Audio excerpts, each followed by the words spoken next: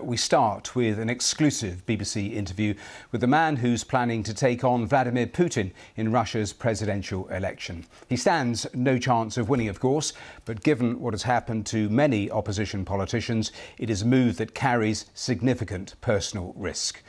But Boris Nadezhdin is an anti-war campaigner who's now got over 150,000 signatures from members of the public, which means he's passed the threshold which allows him to stand as a candidate. We'll talk to him live in just a moment or two. First, though, let's get more from Olga Malchevska in the newsroom. Tell us more about how he's managed to get enough support in a country where criticising Russia's special military operation can result in a jail sentence. This is Yakutsk city in northern Russia. It is minus 43 degrees Celsius, and people are queuing to pledge their support to the opposition candidate Boris Nadezhdin.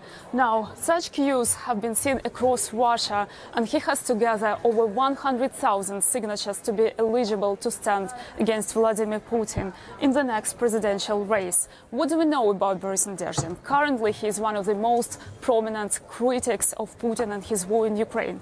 On his official website, he says Putin made a fatal mistake by starting the special military operation. That is how the war in Ukraine is known in Russia. Now, people who give their signatures for Boris Nadezhdin are also at risk, because it's not only their signatures, they also have to provide very sensitive personal data, including their address and passport numbers. And let's look what happened to other prominent opposition leaders. Boris Nemtsov was murdered in 2015. Alexei Navalny was poisoned and jailed. Well, that's a little of the background and the process. So let's speak live to Boris Nadezhdin. Thank you so much for joining us here on BBC News. Let me start with a really straightforward question. Tell me why you're standing against Vladimir Putin. I ran for presidential election because I think that President Putin has made a fatal mistake, as you have already said, starting the special military operation. We use this term in Russia because I have to in Russian law. And second, the main problem is that Putin sees the world from the past and drags Russia into the past.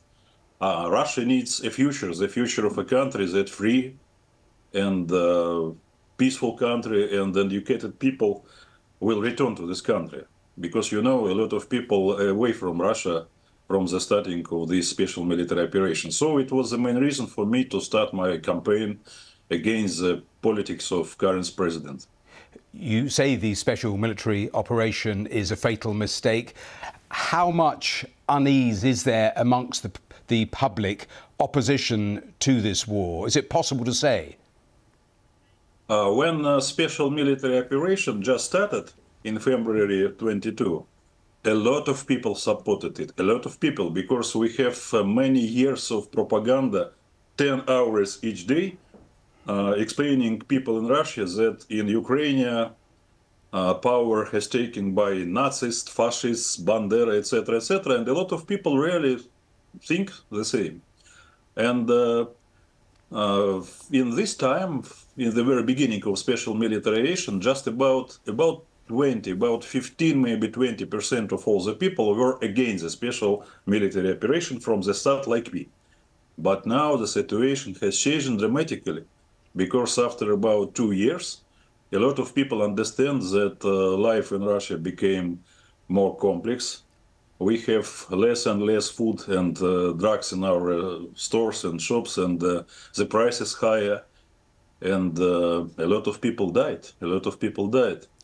And briefly on this, I read that a lot of mothers of soldiers fighting in Ukraine are supporting your campaign or have contacted you. Is that the case?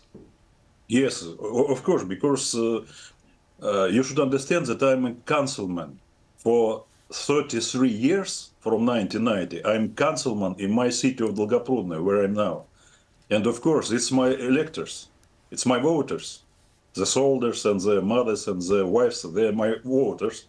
And we have about 300 people taken to this special military operation from my city. And of course, I have to contact with them. And I started contact with them a year before, and now they became a very big activity.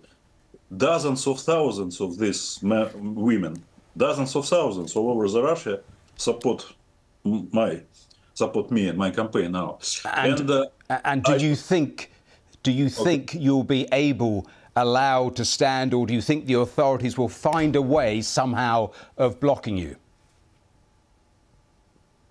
Of course, the Putin's administration has a lot of opportunities to block me, but now everything is going very well for us.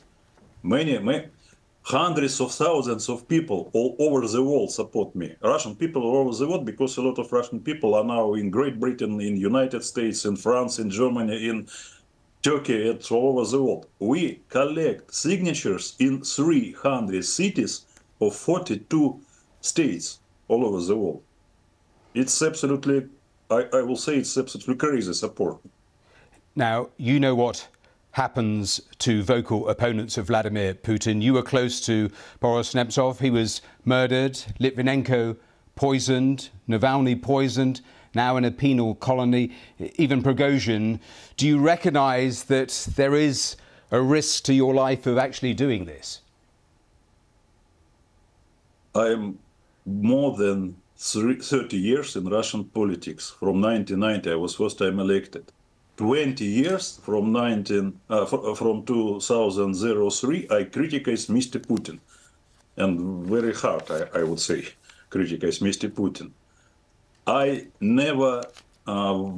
have no violation of Russian law. All this time, I run only in accordance with Russian constitution and in accordance with Russian law. I never said bad words about Mr. Putin personally. But you know what has happened to Alexei Navalny. All of those around his campaign talk about the trumped up charges. You said to our producer, now it's not the time for fear, but isn't exactly the time for fear? Isn't your family nervous, worried, startled by the potential of what could happen here? Frankly speaking, in the start of my campaign, I have declared that I will run for president in July on the meeting of Central Election Committee, because I ran for governor of Moscow Oblast and I was out from this campaign. It was court, etc., but I declared in July. And frankly speaking, my family was not very glad first time. But I say to my wife and I say to my children, I have 4 children, some of them older, some of them 10 years, etc. And I said them that our life, the life of me, of my children, of my grandchildren, of my grandchildren, maybe I will see them, the life will be much better if we will change the Russia. And now they understood, and now my family support me. Not only my family. Yeah, I think millions, dozens of millions people in Russia support me, really. But briefly, they were scared when you told them what you plan to do?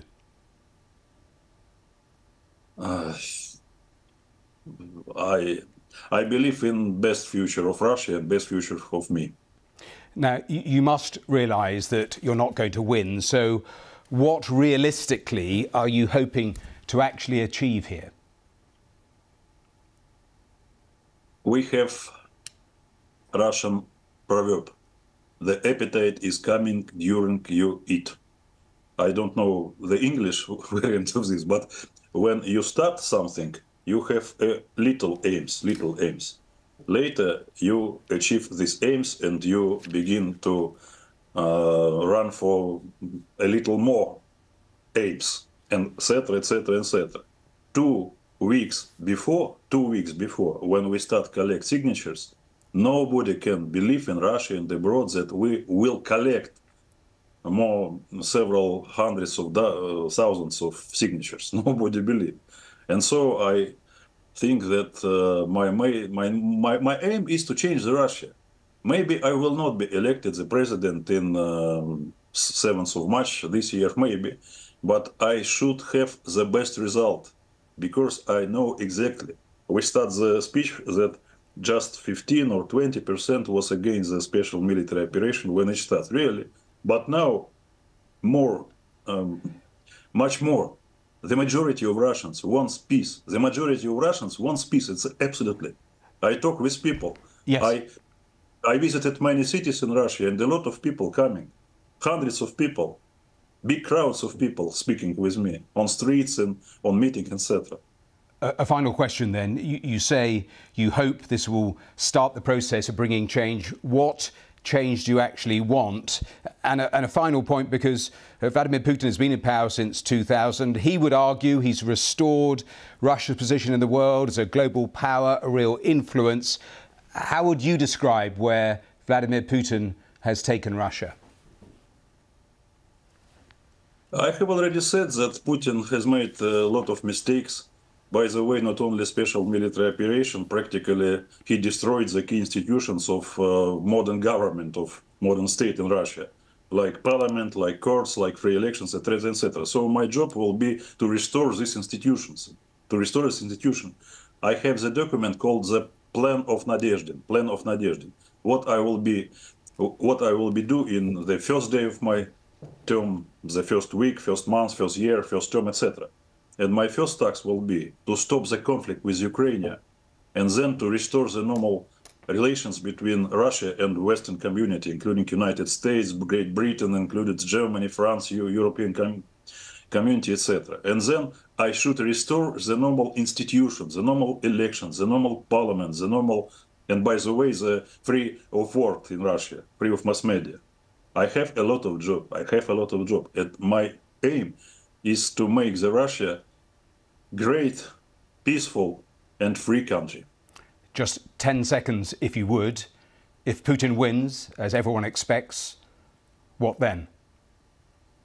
I'm not sure that I will win this time, but I am absolutely sure that Putin will not rule the Russia 6 years more. Absolutely sure. Because more and more people each day understand that he drags Russia in this track of militarism, in this track of authoritarianism, track of isolation.